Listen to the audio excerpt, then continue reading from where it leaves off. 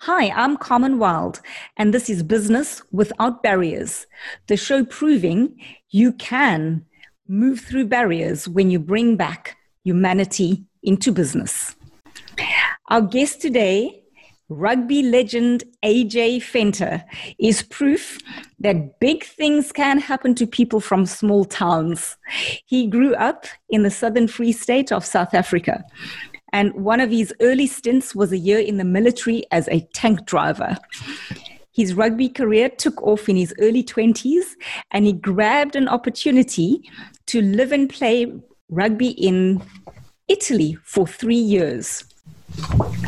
He's fluent in Italian, and he loves a good plate of authentic pasta. On his return to South Africa, his professional rugby career rocketed, and he went on to represent the Springbok rugby team as a flanker in 25 tests. Post his rugby career, he's worked in the banking, transport, and property sectors. He's currently head of new business at iTech Group. AJ is a public speaker, and he also hosts his own podcast show called Life with AJ Venter.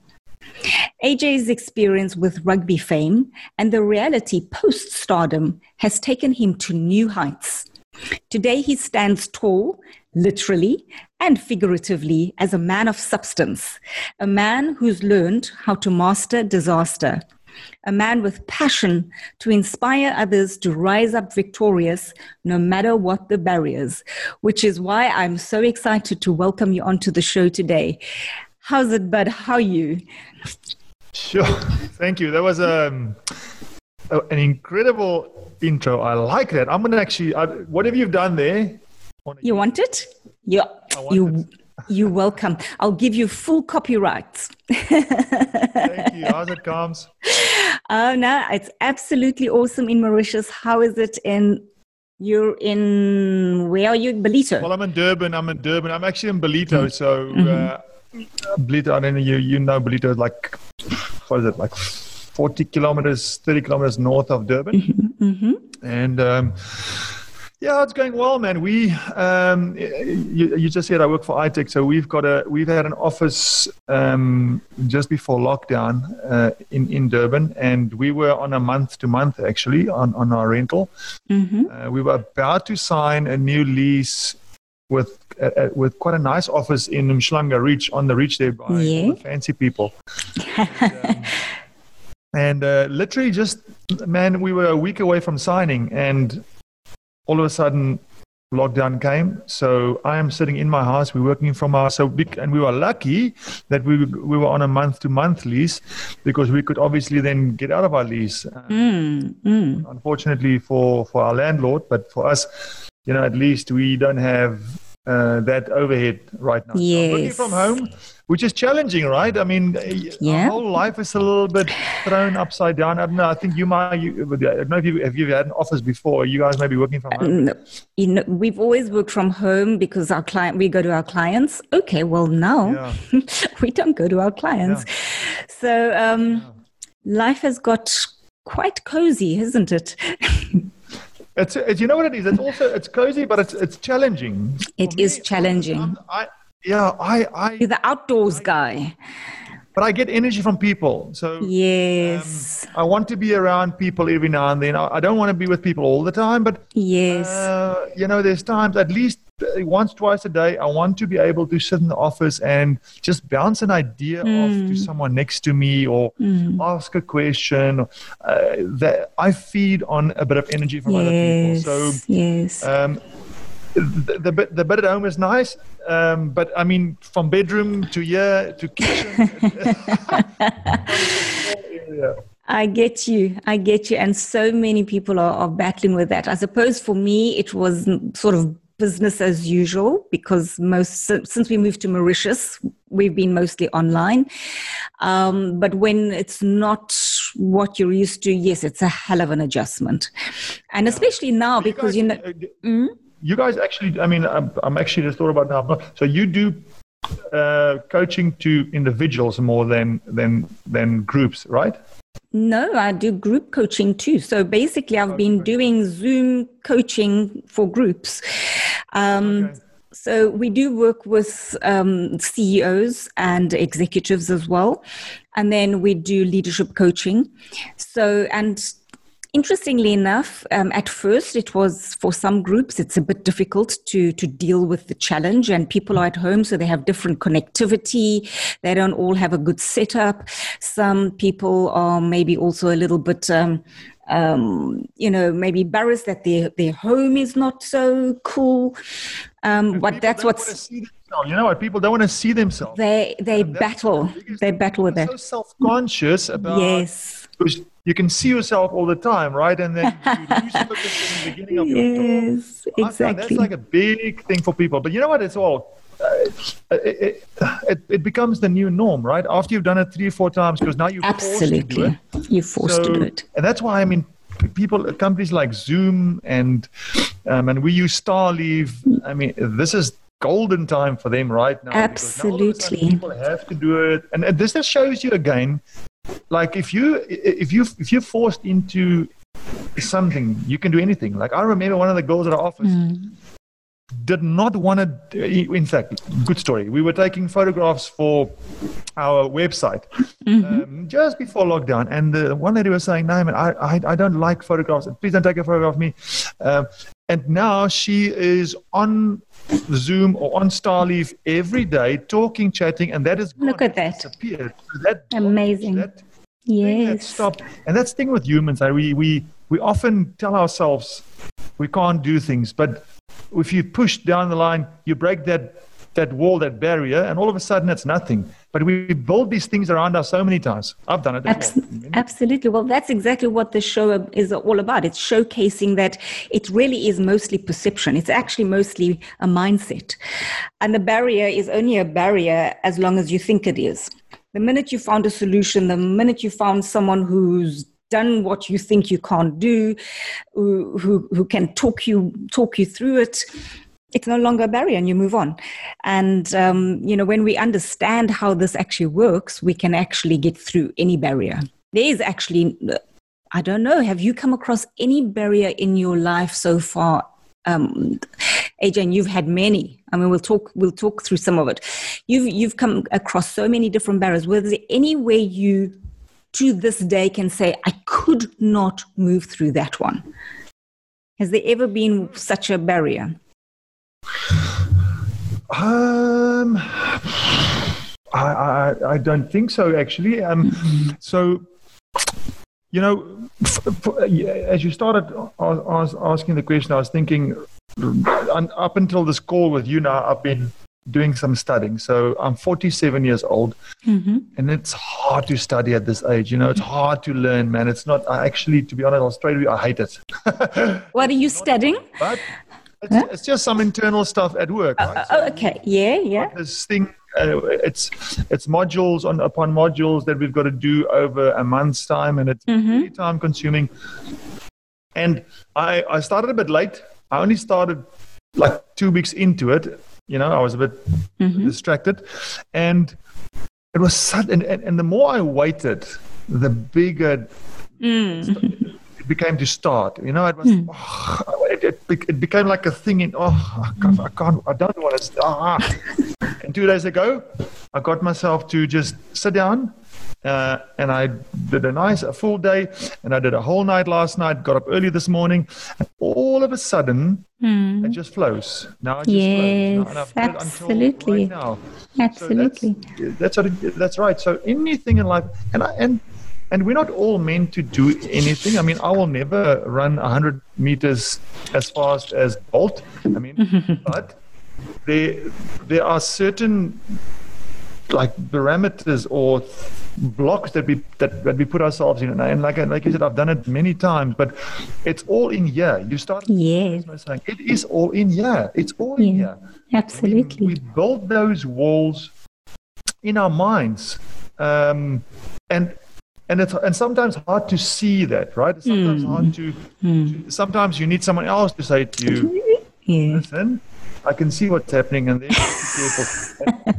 And I have to say, you haven't met Danny. I've got a girlfriend, fantastic girlfriend, and she is so awesome. Yeah, she's so good for me in that sense. She's in a nice way. I always say, just look out for that, watch out for that. And that's what you need sometimes. And then you got to go. All right, I need to take that in, and I need to sit with it and think about it and work it out. How am I going to fix this thing? So it's all in the mind. It's all in the mind. It's so all in the mind, which is actually such an amazing thing to wrap our minds around, because it means that there's just opportunity all around us constantly. Yeah. And I actually, just let's just go into this as well. I mean, I talk about this on all my podcasts. Maybe this is the entry point for it. But so a few years ago, I did go through a very difficult time where I had a nervous breakdown, and the nervous breakdown was not because I've got a chemical imbalance or any of those things. It really just was, life was tough, and life is tough. Life is hard for everyone. Right now, life is hard for many, many people. Life is hard when you don't have enough money. Life is hard when you don't have someone that loves you, or you don't love someone. Or life is hard when someone in your close-knit family passes away. So this is just 3 or 4 of them. There are many, many things that just push people, but just normal life, right? And so for me, it was money, lost a lot of money,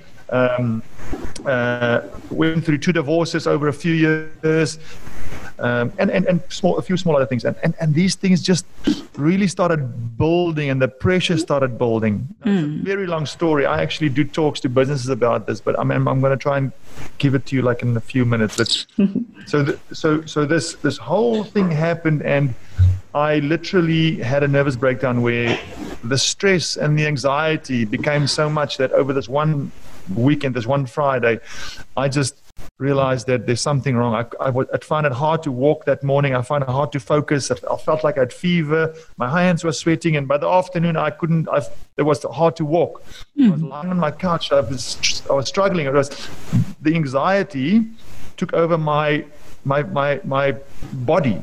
Your physicality. So my physicality, And I did go to the doctor. I grabbed tablets on that Friday, but used the tablets on the Friday and the Saturday. And Sunday morning, I realized I don't like medicine. I don't want to take these things. And I just didn't take it further. On that Sunday, the anxiety came back immediately. The minute I decided not to take these tablets, and it was anxiety tablets, so I didn't want them. I've still got them here in my bathroom. I use them as a little example. A souvenir. And I didn't take them again, and that afternoon the anxiety was straight back again, and I managed to remember a guy's name, Alan Kleinhans, who was one of the Sharks head coaches when I was playing around about 2000s. He ended up moving to the UK. He works for Tony Robbins' company. So, I can't afford the guy. He sits in the UK, and I managed to get hold of him on Facebook. And he said to me, "Listen, I'm in Eastern Europe, but I will give you some time on Skype in the week sometime." So he did give me 3 sessions, and this is where the story now ties in with how we started this conversation about everything in the mind. So this pattern of me going through this anxiety patch and hitting rock bottom that Friday, like my mind taking over my body, was only my mind. And how did I realize this? He said to me a few things. One of them is, can you identify what it is that gives you the anxiety? What is it that gives you that intense feeling of anxiousness? And I said, it's finances, divorces, relationships, etc., etc. I said, okay, from now on, for the next, until you're better, I want you to, every time that you feel this anxiety, whether it's in the middle of the night, because I didn't sleep at the time, I slept like 2-3 hours and I just wake up. I said, whether it's in the middle of the night or whether it is in the day or in the morning, it doesn't matter. When you feel that moment of anxiety, you know what that feeling does? It's in your chest. I said to him, it's my chest. Yeah, I feel it in my chest here. So, okay, the minute it happens, I want you to identify that thought. And I want you to, if it's money or doubt or finance, relationships, see that thing, see it as a little balloon somewhere here. Say, I respect you. And for now, in your mind, wipe it away and say, I respect you, but right now, I'm not going to focus on you, and I'm going to try and focus on something positive. And whether it is the fact that I've got a protein shake, a cell phone, a microphone, drinking water, I'm alive this morning, the small things in life. Just start training your brain to identify that negative, take it away, and think about something that's really good in your life. So obviously for the first week it was horrible. I mean, I did this all the time and it didn't feel like it worked. But 3-4 months down the line, not, I want to say miraculously, but it's not a miracle, it's just hard work. All of a sudden my mind started changing like a muscle that you train in the gym. I started changing my thought processes, stopping the negatives, filling it up with positive. I mean, there's much more to this. I mean, I started meditating, which ties in with this as well in terms of thought processes. But I realized that day, and I was 44, 43 years old. I'm a grown man. That my whole life, I didn't realize how powerful thoughts are. And we often let thoughts run away with us, and it dictates our lifestyle. Even thoughts of what people think of us, right? For a long time, I was very conscious of what people think, or what I think people, in fact, yes. People think of me. I think people think of me. It might not even be correct. It might not even be what those people are thinking of me, but it's what I think they are thinking of me. And I know that there are people like me as well that's all false, right? I mean, it's not the truth. It's something perception in my mind that I'm thinking they're thinking of me, and that changes my lifestyle. Come on, you let something that's not even real change the way you live your life on a daily basis. So, so many beautiful things that I've learned through this difficult time, and maybe for someone, there are definitely people going through this that's going to listen to this as well. For sure. Just know that sometimes these things are needed as well. I mean, I needed to go through that time to learn more about me and learn about life. Yo, thank you for that, AJ. I went deep there. You went deep. You went like flipping right into that. You tackled it like a true rugby player. Tackled it head on. Oh. But it's so beautiful for you to share that, because how many people actually understand that you can do something like that and take something simple, but like you say, hard to do, because you need the discipline. And you had the discipline. Now that's something that the minute you said it took months, I thought, okay, so there's more to this thing than just the tactic, because it actually needed the discipline and you have this winning quality. And I'd like to backtrack a little bit in terms of how you developed such discipline, because that in itself is such a powerful quality. And maybe we can kind of do like the movies do, where, go a year before what you've just described. And or maybe it was even more than a year into your heyday in terms of the rugby years, because it would be wonderful to also contrast what you've just described with, so you had the high, then you hit the slow, and then you come out as a typical hero's journey where, high, low, and it's the way in which you deal with those highs and lows that actually determines the substance of your life. So I would love for you to give us some insight in terms of the highs. So you were in the Springbok rugby team, and there are some amazing, we'll go into the tougher sides of it, but for now I'd like you to paint a picture. Take us on one of your trips. So say you went into, so it's one of the trips away, and from the moment that you start traveling, the parties and the girls maybe, or, give us a little glimpse of that life. What did it look like?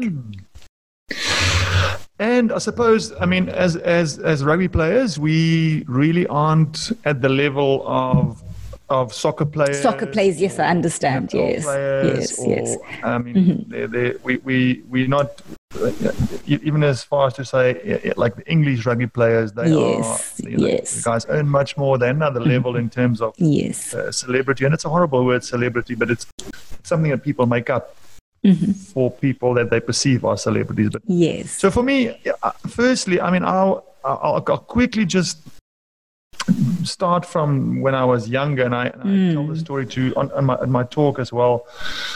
I was born in the Free State in 1973, and if you were born in 1973 with a white skin in this country, you were born into fortune. Maybe not the absolutely right word. Yes. But doesn't matter if you had money or not, you were already very lucky. Lucky, probably not the right word as well. I'm looking for another word. But I suppose blessed in a way, yes. Yes. So, pardon me. So that's the first thing. Secondly, I'm tall. My dad gave me a rugby ball when I was 3 or 4. I can't remember how old I was. Not only was I tall, I was fast, and I had a natural ability to play with this oval thing, pass it right, kick it. And this oval thing is just my toy. It's not it's not work, it's not hard. I just play with this thing. Can't wait to wake up in the morning and play this thing. So I've got all this natural ability given to me. I didn't work for that. I got given this thing, this rugby ball, and off I went, and I played this game that I love. Now, there's no hardship in there. There's no hard work in there from where I see it. Just started playing rugby because of all these attributes, started playing in first teams through my career. Still just fun. Of course, there's a lot of fitness, a lot of hard work, but it's not hard. It's fun, right? It's fun. And I normally say, and literally from there, I became a Springbok. The next thing I know, I was a Springbok rugby player. So I always say to people, rugby players, they must be careful if they say, oh, they worked so hard. I say, I disagree a little bit. If you play at the national level, of course, there was some discipline. Of course, you had some of the best coaches in the world. Of course, you had some of the best nutrition in the world. You were given this God-given talent already, so you're there. It's not that hard if you play at that level. You've got the attributes. You've been conditioned by the best of the best all the way to where you are. So I definitely don't see myself as someone special in terms of this game. I'm just very lucky. But coming back to touring, playing, man, I have to tell you, I loved it. And when I was young, starting traveling overseas, I mean, I'm like I said, I'm from the Free State, right? It's in the middle of the country. There's nothing there, and Johannesburg once or twice. And then all of a sudden, I got the opportunity to go play in Italy for wow. And I'll never, ever forget, first time overseas, I'm going overseas for 7 months to play rugby in Italy. I don't even know where I'm going. My mate that waited for me at the airport, Christian Stewart, he still till today jokes. He says he's standing in the airport, and across from the airport comes this guy with khaki clothes, like a farm boy, with long khaki socks and a comb in his sock, like he was making stuff up. But it was probably close to that, to be honest with you. I live in Italy in a place called Rovigo, and Rovigo is 40 minutes from Venice. Now, for a young farm boy from the Free State, I'm still in Bloem. The next thing, I'm living in a town next to Venice. I never forget ending up taking the train, traveling there at least twice a week, just walking around in Venice. I cannot believe that I'm living here. That's so awesome. Through the years, I'll never forget in the beginning, when you're young, you're dumb and you're silly, and all you want to do is play PlayStation. And for the first 2-3 years on tours, we're always in a hotel room. That's what I did. And then all of a sudden, halfway through my career, somewhere I realized that this thing is going to come to an end, and I've got this incredible opportunity to see the world and understand and learn other cultures. And all of a sudden, something in my mind changed, and I started really enjoying my trips, and in our off time started going, not playing golf or PlayStation, but going and spend time with locals and meeting people and understanding the different cultures. So I always, in my talk, I also mentioned that one of the biggest things that rugby and sport gave me is the opportunity to understand other cultures, learn other cultures, understand that there's other religions. Often I definitely at a stage in my life, I was, that's my religion. This is what I do. This is what I want to do. I'm Afrikaans. I speak like it. And somewhere in my career, having been exposed to all these different cultures and people and religions, I realized there's so much more. There's so much more than just your circle of friends and your little small circle. When you're in that circle, it feels like it's everything, right? It's your mate, your family, that's everything. But if you're lucky enough sometimes to get pushed just a little bit outside the boundaries of that, you realize, oh my goodness, there's actually so much more. What an awesome realization. Yeah, fantastic. So apart from all the rugby and all the beautiful things and the goals and everything. Tell us what it felt like to be drooled over by so many gorgeous goals, including the Italian ones. So, that's a real thing, right? You are 20 or 25 or 28 or 30 years old. Some players are really solid and they get married when they're 25 years old. That wasn't my path. I was single I had girlfriends, but I was single, not married I was married to an Italian lady in the beginning. Fantastic girl. But when you're that young and all of a sudden you start making a little bit of money and people all of a sudden perceive you to be something amazing, you don't actually think that, but people are giving you these accolades and they start treating you a certain way. And so it's very difficult for young kids not to be affected by that. I definitely absolutely. There's no doubt. It's very, very difficult. So that is a difficult thing to control. And also that ties in with, this is a business podcast, so it ties in with some of the hardship that I felt as well, because you're this rugby player at this level, you earn a certain income, you get treated a certain way, and you retire, and there's a drop there in many things. Yes. Salary, the way people treat you. And all of a sudden you are now in a business and you start right at the bottom again. So now you are 30 years or 35 years old. You start at an epi stage. Wherever business you go, you can't just walk into the top. It doesn't work like that. People don't really trust you. They trust you on the rugby field, but they don't trust you to talk about. So there's a space there after sport retirement where a lot of guys find it really hard. I did. And I know many, many people do.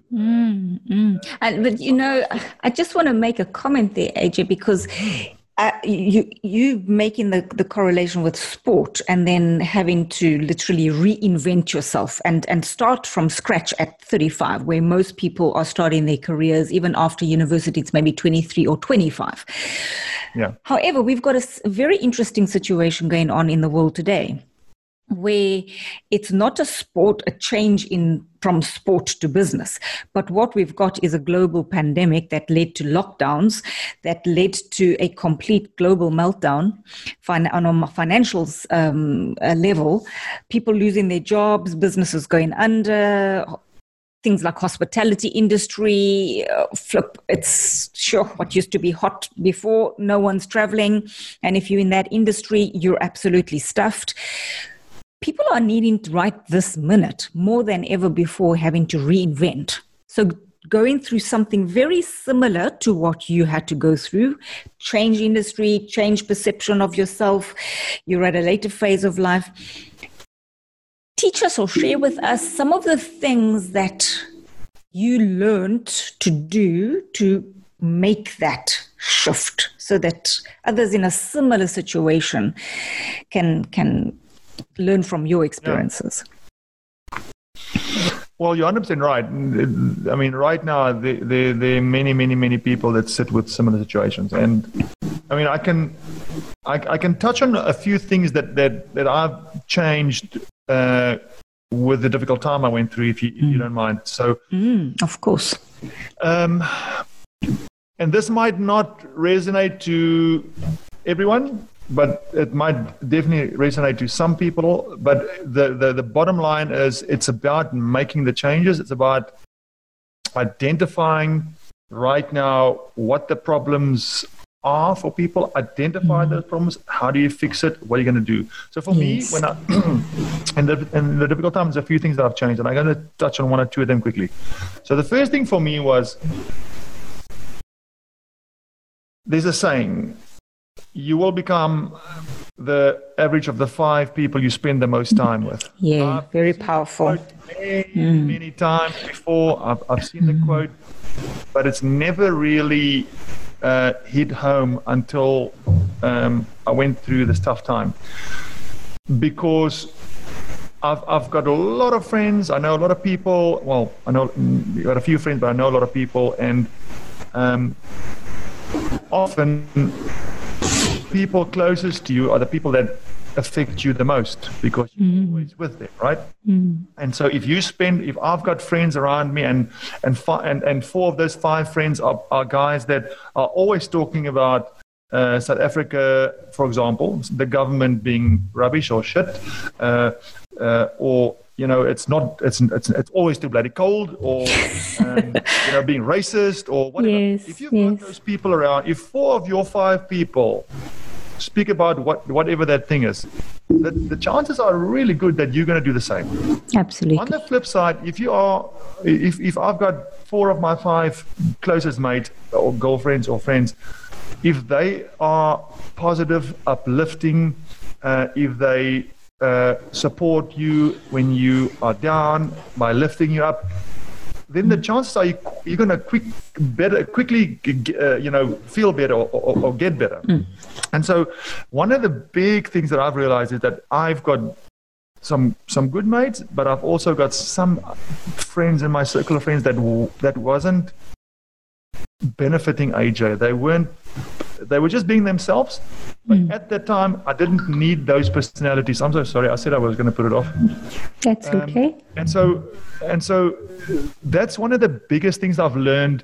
And I had to change some of my friends. I really had to start. And it's a difficult thing because you've got to do it slowly, right? You can't. Absolutely. Can't be rude to people because they are just being them. It's not your problem. So I had to, over a few years, slowly started seeing less of some of my friends and fill those spaces, because you can't have no friends. You've got to of course fill those voids with someone that you feel are going to benefit you. And I have to tell you, that's one of the best things I've done. I've got now 5 or 6 people around me that at any time I can pick up my phone and call these people. And not only that, just being around them, subconsciously, the things they say, 90% is going to be positive and stuff that I want to hear, stuff that uplifts me. So that's probably the biggest thing. The second thing I'll quickly touch on as well is, currently in this world we live in, it's a crazy world, right? I mean, that's for sure. This bomb in Beirut last night. Immediately, I mean, it's a horrible thing. Immediately, all the social media platforms blew up, and like I've read 10 different stories, and all look credible about this thing, right? So we live in this world where we are absolutely bombarded by data. Now, data, it's not going to go away. Data, the information that we're going to receive from our phones, from our computers, in our cars, everything is technology. It's not going to. It's just going to get more and more and more and more. Now, social media. People always go, "Oh, social media is horrible." No, it's not.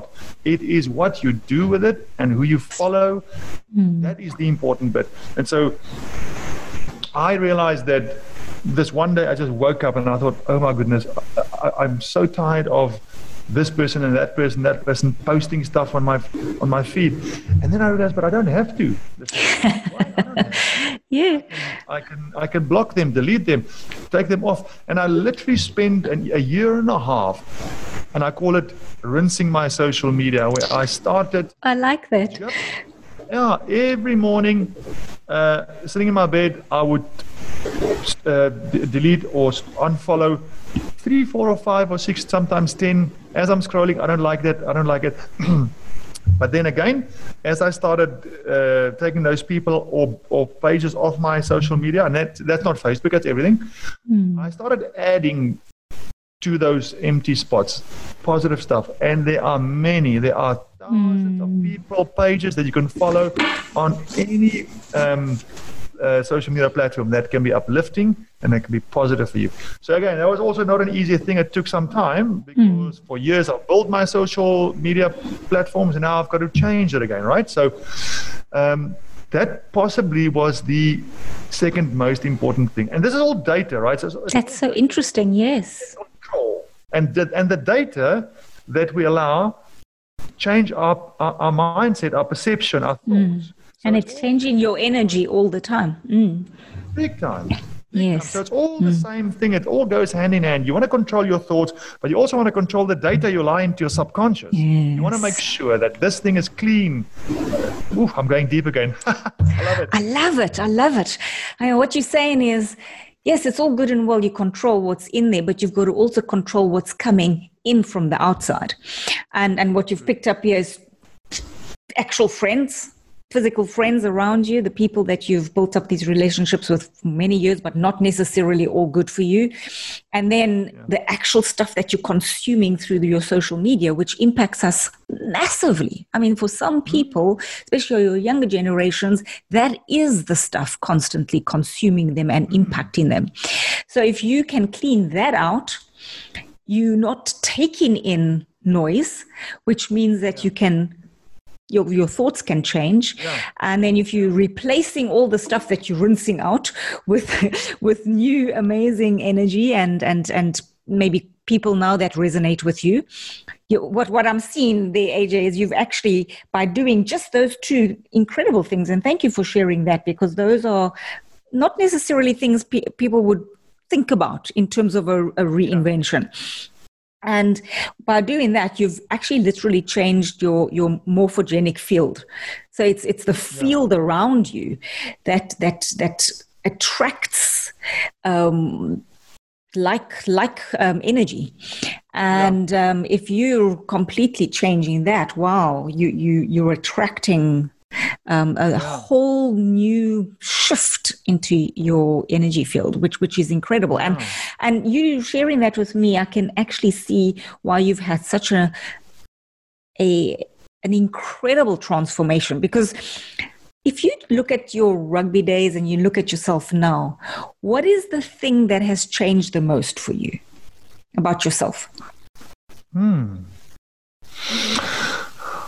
Well, I would say that I was a cocky little bastard when I was playing rugby.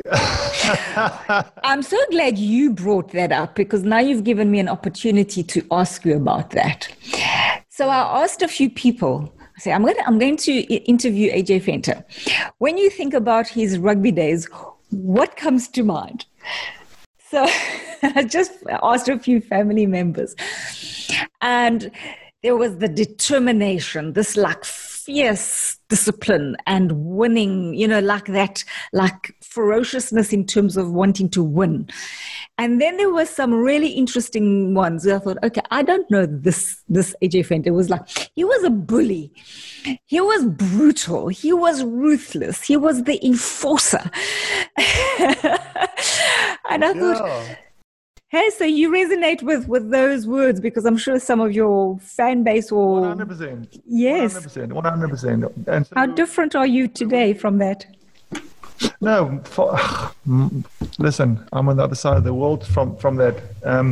So I often say that if people meet me now that knew me, if someone hasn't seen me in 15 years and they see me now and they hear me talk about the things I talk, they'll probably go, "This guy's gone crazy. Who's this guy? Bring AJ Venter back." No, so but in a good way. Yes. I definitely look. We play in a sport that if you are a bigger physical guy, it's physical. It's a physical sport, and exactly. For some reason, I tagged onto that. The enforcer word has been thrown around so many times. I tagged onto that, and I like that, and that thing gave me. It's actually a bit sexy, I must say. If you put it in a rugby context, all of those descriptors actually match. Yeah. So we've got to also put it into context. If we were talking about the AJ today and saying those things, it would be like a little bit out of context where you're at right now in your life. But in that context, it was the brand. Rugby's a hard game. It's a brawny game. It's like there's nothing pretty about it. So it matched the role you were playing. So it's just fun to bring it up. Yeah, absolutely. No, absolutely. So, it's a very good question. And I've never actually given it as much thought as I'm doing right now. And I'll just off the cuff reply. Mm-hmm. So I definitely was short-tempered, but again, it's sports-related, short-tempered, physical, but no doubt that because it does become you, right? It's very hard to split the rugby player from the normal young guy. You are the same person. So whatever you kind of do on the field probably is very close to what you are, right?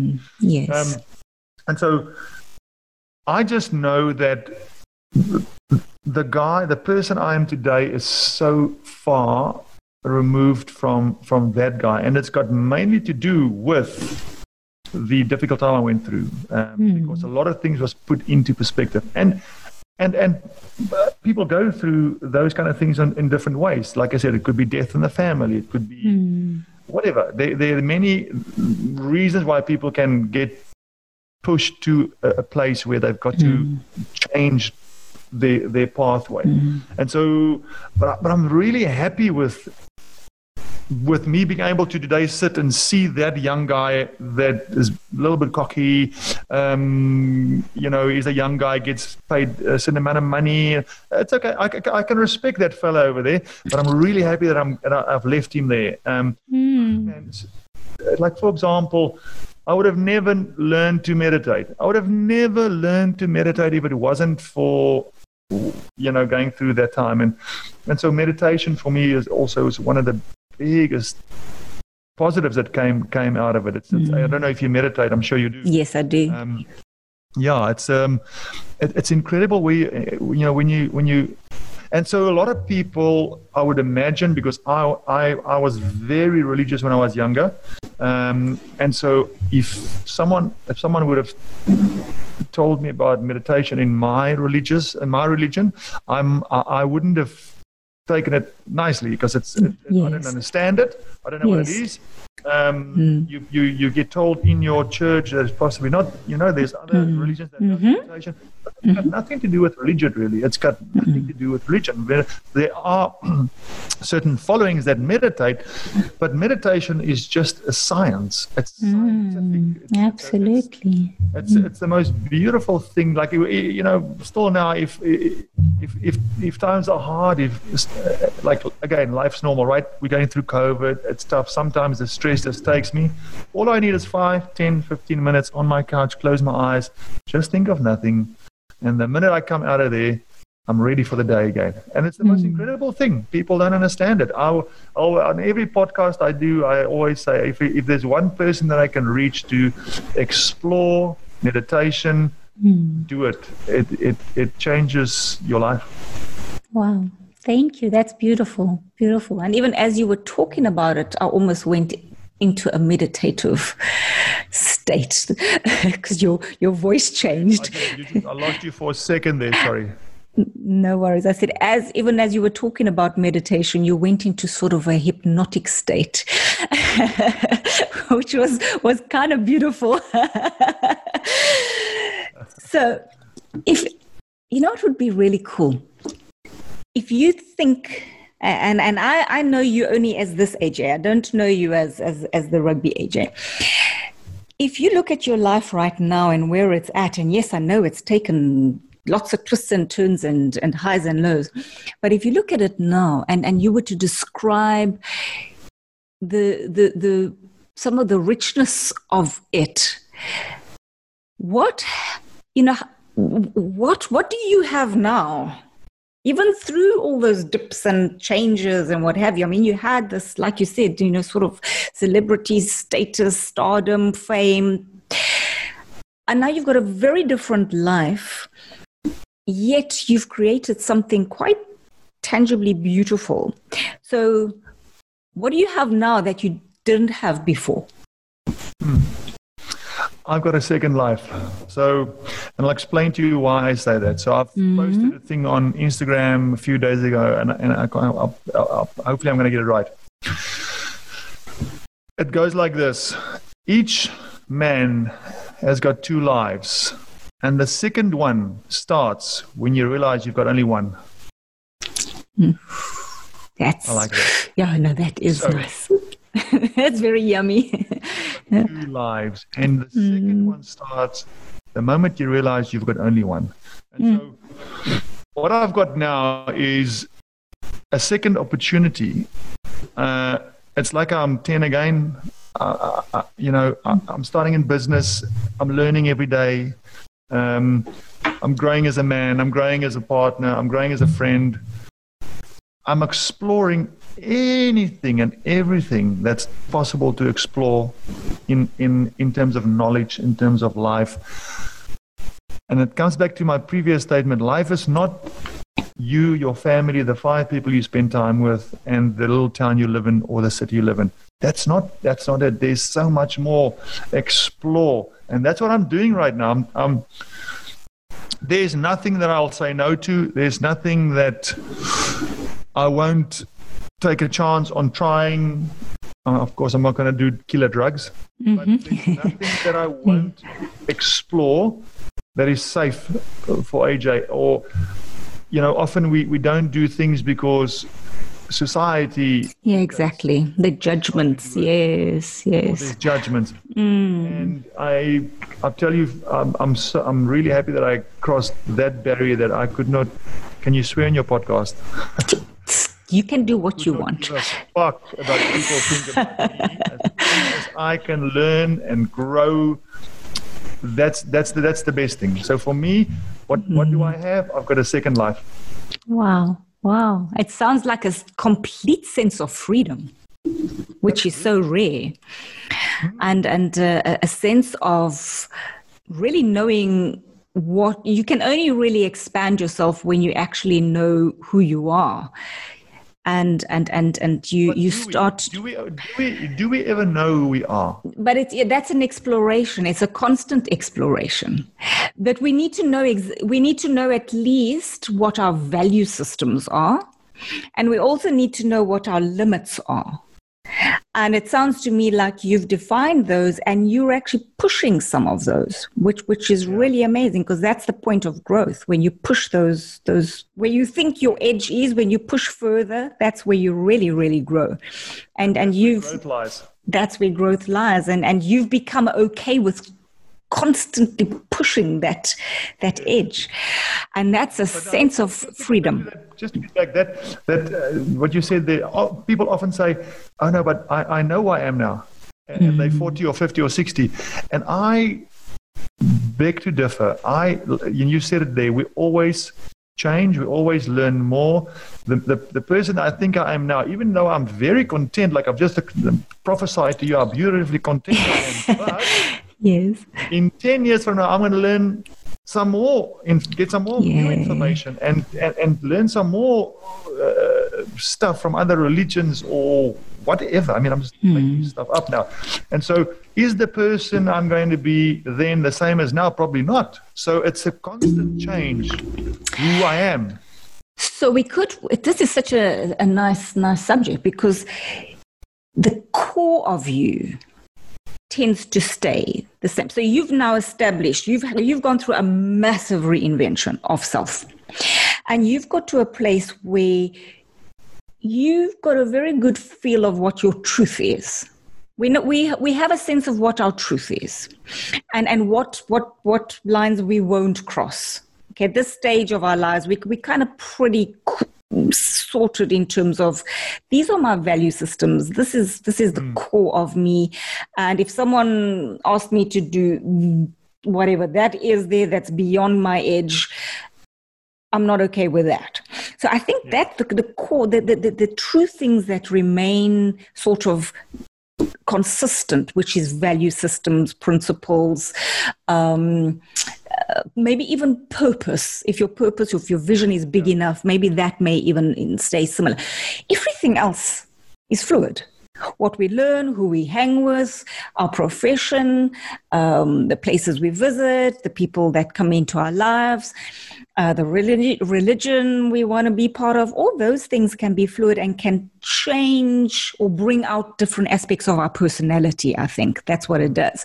But who we are in our core, I think that at this stage is pretty solid. Sure. And it just depends on what. Because you just mentioned purpose. That's also some people, like I always hear people go, I know what my purpose is now. And I'm going, I don't know. I kind of feel right now I've got a purpose, but can that change? Can your purpose change? It can, absolutely. It can absolutely change, unless it is something so all-encompassing. And so the magnitude of it is, the vision of it is so big that, even if you go take twists and turns, that ultimate vision is still there. But yes, it can. Because as you morph and change and grow and introduce new things into your life, what was purposeful before may not necessarily be purposeful for you now. So it certainly can. So certain people, like one of my purposes in life is so all-encompassing. It's actually really more it's more an ethos of my life in what drives me, and that is to enrich others. That's what I feel is my sole purpose, no matter whether it's a call or a meeting or whatever it is. Have I left that person more enriched than before their interaction? And I live my life purposefully in that manner. I don't think that's going to necessarily. I may have a different mission now and again. So I see a mission and a purpose different. So I may be on different missions, and I may be driving this particular movement now, and maybe that project then, and take a little bit left field and go off on a sabbatical now and again. My mission changes, but ultimately, to me, the core of me is I want to enrich. And I want to live my life in a way that I enrich and feel enriched and do enriching things. And it's interesting, at some point in my life was all about rich, being rich. There's two little letters that changes the whole essence of it. It's not anymore about being rich, it's about enriching. So different, subtle difference. But that I truly believed was my core purpose on this planet, was to make so much freaking money and cross all those barriers and show that my family history of struggle financially wasn't mine. It was like a crazy purpose I had, which took me places. Yet when I became a little bit more, life experiences, burglaries, guns to your head, changes you a little bit. And I realized, actually, that's not my core purpose. It's to enrich. It's to impact, not make millions, impact millions became my vision. So yes, I totally with you in terms of certain things that can change. Yeah, wonderful. Thanks for sharing. It's an absolute pleasure. So there are certain, I want to, we've gone into such a nice, I don't want to actually go back. Your Master Disaster talk, there must be a core message in there. If it's along the lines of what you've shared, or is there something else that comes through that? Because that was such a deeply meaningful talk for you that encapsulated so much of your journey. What would you love for people to take away from that talk? Well, I mean, I've touched on most of them, but what I can just add is that for me personally, so the fact that I started talking about it was also very much a healing process. When you sometimes I'm at a braai and someone's talking and I can see there's something, and when that moment is right, I'll say something, I'll tell my little story to that person, and that is being vulnerable, right? So what I'm doing is being vulnerable. And so often I see when I do my talks, or whether I am at a braai and I talk to someone and I can see it's difficult, and when I'm vulnerable, people change towards you. So one thing I've learned out of this whole thing and talking to people is that sometimes you need to not hold your cards closed. Don't like in this case, tell people, listen, I went through a tough time. It's okay. It's okay not to be okay. We're all just human beings. We're no Supermans here, all of us. We just live in this world that's fucking hard. It's pressing sometimes. Sometimes it's great. Sometimes it's easy. Sometimes it's not. It's okay not to be okay. And so for me, that's the biggest thing. And being vulnerable in front of people, talk about my stuff. Because the minute you do that, the minute you're vulnerable, people change towards you. They open. All of a sudden, they start talking about their stuff and ask questions. So, for me, that's possibly the only thing I can add there, is that it really helps me by doing those talks. Not only hopefully other people, but it helps me every time I do that. Even like today, now talking about this. I feel like I'm sharing. I'm a little bit vulnerable, like it's an open wound, but it also makes me feel good. Absolutely. And I mean, the amount for people, by you being willing to open and share your experiences, the many lives that it impacts, and that's abundance that comes back to us in ways we can't even fathom, by just sharing our insights, because there may be how many people we don't know that just need to hear what it is that you're sharing just this minute. Sure. So, you know what I love about what you're talking about in terms of being vulnerable? So there's an interesting picture in my mind in terms of like legacy thinking. So you have these big, brawny rugby guys, and there's the Afrikaans culture as well, and many cultures where, not only Afrikaans, where it's like big boys don't cry, and, it's you don't talk about these things as a man. You hold this exterior, and what you're talking about is something completely different. It's the modern version, modern man, and you found it to be so powerful in your life. Tell us how that just been able to just be you, not have this thing on your head as you're a man, you have to be in a particular way. How do you think the qualities of men, what you portray in this 21st century, should change? Because that is something that we all, as male and female, needing to adopt and adapt. How do you think it's going to serve men today to be more vulnerable? Very good question, and a good point. I talk about this all the time. So, and it's not, I always mention it because I'm Afrikaans and I'm a South African, but I am 100% sure this is the case all over the world, I would imagine. I'm guessing that women talks about tough situations easier than men, and this is not based on science or fact. I don't know. This is my mind thinking. Women talk easier, they share easier with their friends. Maybe they talk about difficulties easier. Men, we don't, right? We do not talk about having a nervous breakdown. We hide that thing until we die. Talking about that in many men's minds is weakness. So you are the breadwinner. Well, for many years, we are the breadwinner. You've got to make the money. You've got to make sure everything is fine. You can't look like you're not in control. You can't look like you're weak. And so I think what happens is people just crop up these incredibly difficult things in their minds and never really, deal with these things. And, I can say this because every time I post something on social media or every time I release something about my story, I'll always get 1 or 2 or 3 messages from friends of mine that I haven't seen for a long time, and they'll just say, thanks for sharing. You will not believe it.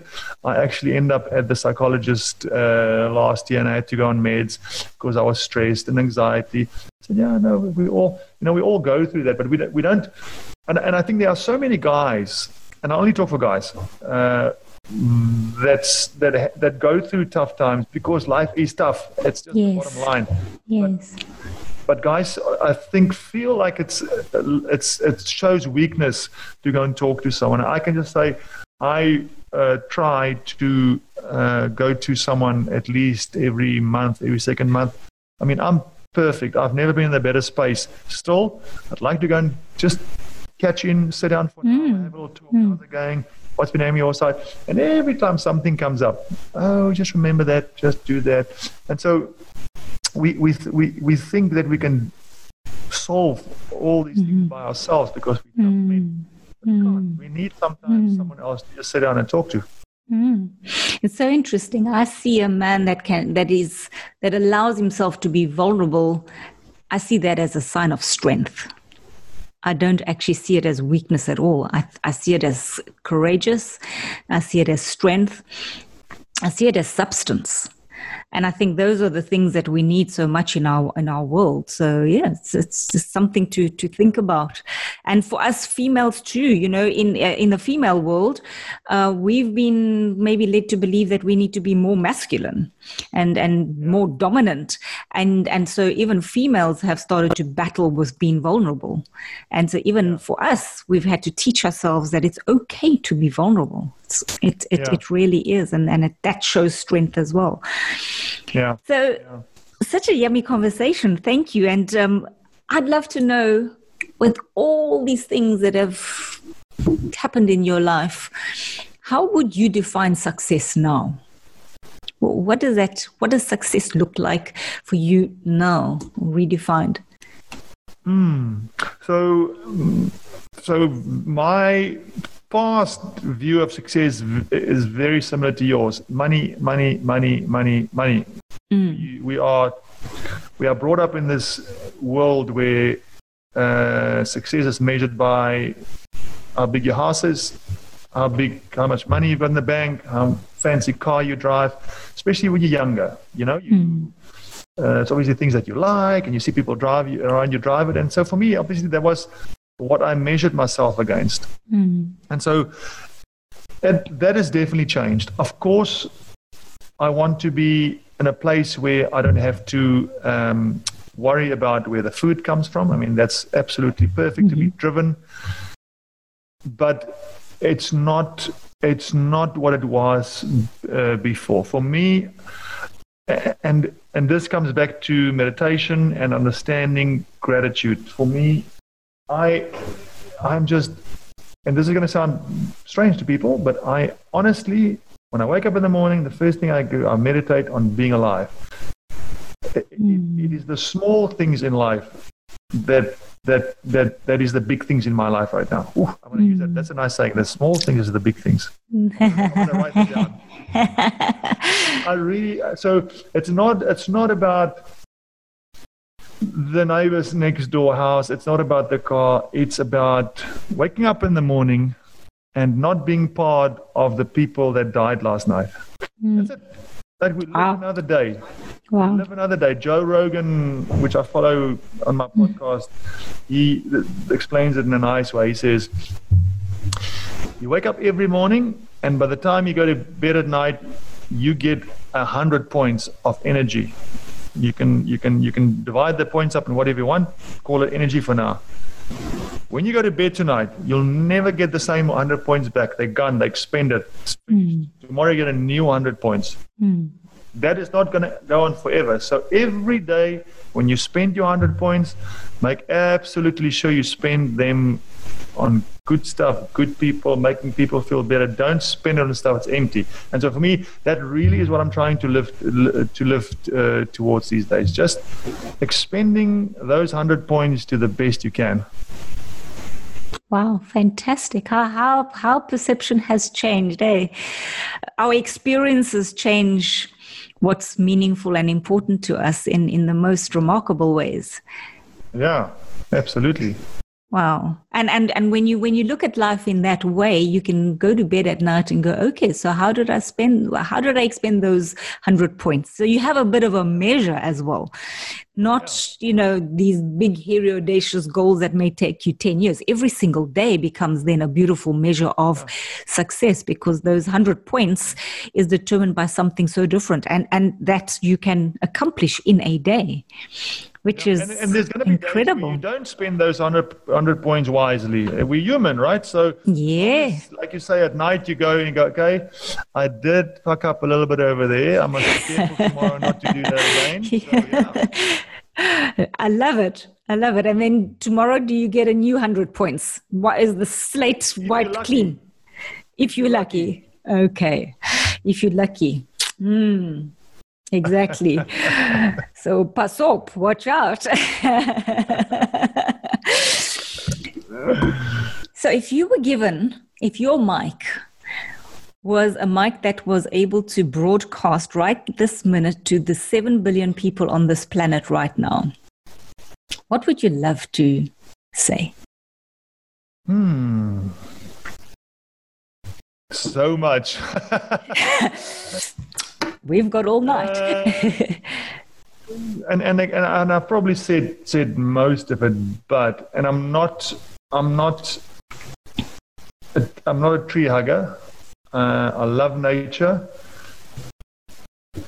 I also do understand that we only live in a cycle. So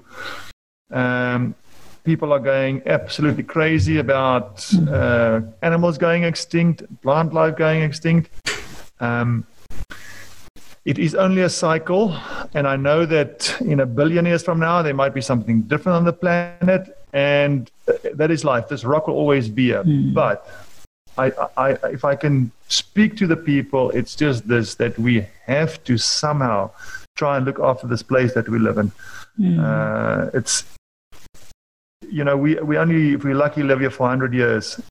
In 1 billion years, this planet might be dead and rebirthed again, but we're not going to be here. So right now we're here, and this little rock is the only thing we've got. Yes. In our lifetime, we're not going to go to Mars. It's not going to get there. So look after this place. That's really all I can say. The rest is irrelevant. Look after this place. Yeah. That's lovely. And I'm sure as you do every day, look after your 100 points every day so that you may look after this place. Exactly. Awesome. As a final message, what would you say the key ingredient is to creating a business without barriers, to breaking down those barriers? So in my history, I've been a professional sportsman, and I've also been in various businesses in the last 10 or so years. And I would just say that the way that you treat the people that work for you, the way that you treat your clients, and even the way that you treat your competitors. I think it's so important in this world. Now, of course, we want to strive to be successful. We want to be the top company. You want to be the top salesman, but not at the cost of just being rude or not treating someone else with respect. So for me, it really comes down to, I've seen how in rugby, some coaches would build players and some coaches would break players down. And even some of the coaches that break players down had success, granted. But I think we really can still reach success by just being kind to other people. Thank you. That's beautiful. Thank you. And thank you for showing us, AJ, in this wonderful hour. It felt so deep and yummy, and it's already an hour, and just shows you when you're engrossed in something that's of substance, the hour goes by so quickly. Not that time matters at all, but thank you for showing us what it truly means to win. That's what I feel like you've shown us in this hour. You showed us what the true substance is in terms of living, being so in gratitude for being alive every single morning, for sharing these beautiful pearls that you have with us, for showing you're vulnerable, for being willing to be vulnerable so that we may learn from you. That's such a gift. Thank you for sharing that. And for being this inspiring leader that has such a big heart. It's just a big frame and a big heart. What a winning combination. So thank you for that and for your time today. And very importantly, for showing us that let's bring humanity back. Let's bring it squarely right back into our existence and into business. And we'll be in good shape when we do. Thank you. And thank you for having me. It's been fantastic to talk. It's an absolute pleasure. So as we've seen today, and as AJ has so beautifully shown us in so many different ways through his nuggets of gold, that there are actually no barriers when we're driven by a human code that connects us rather than disconnects us. That connects us in love and calibrates for truth, rather than us being decimated through misalignment, and co-creates value, and the nugget of gold there being co-create value, rather than exacerbating the problems. And then finally, something that you touched on as well, to celebrate in gratitude rather than denigrating. So let's unite and bring humanity right back into business. And by doing that, together, we can create a new human story. Wonderful.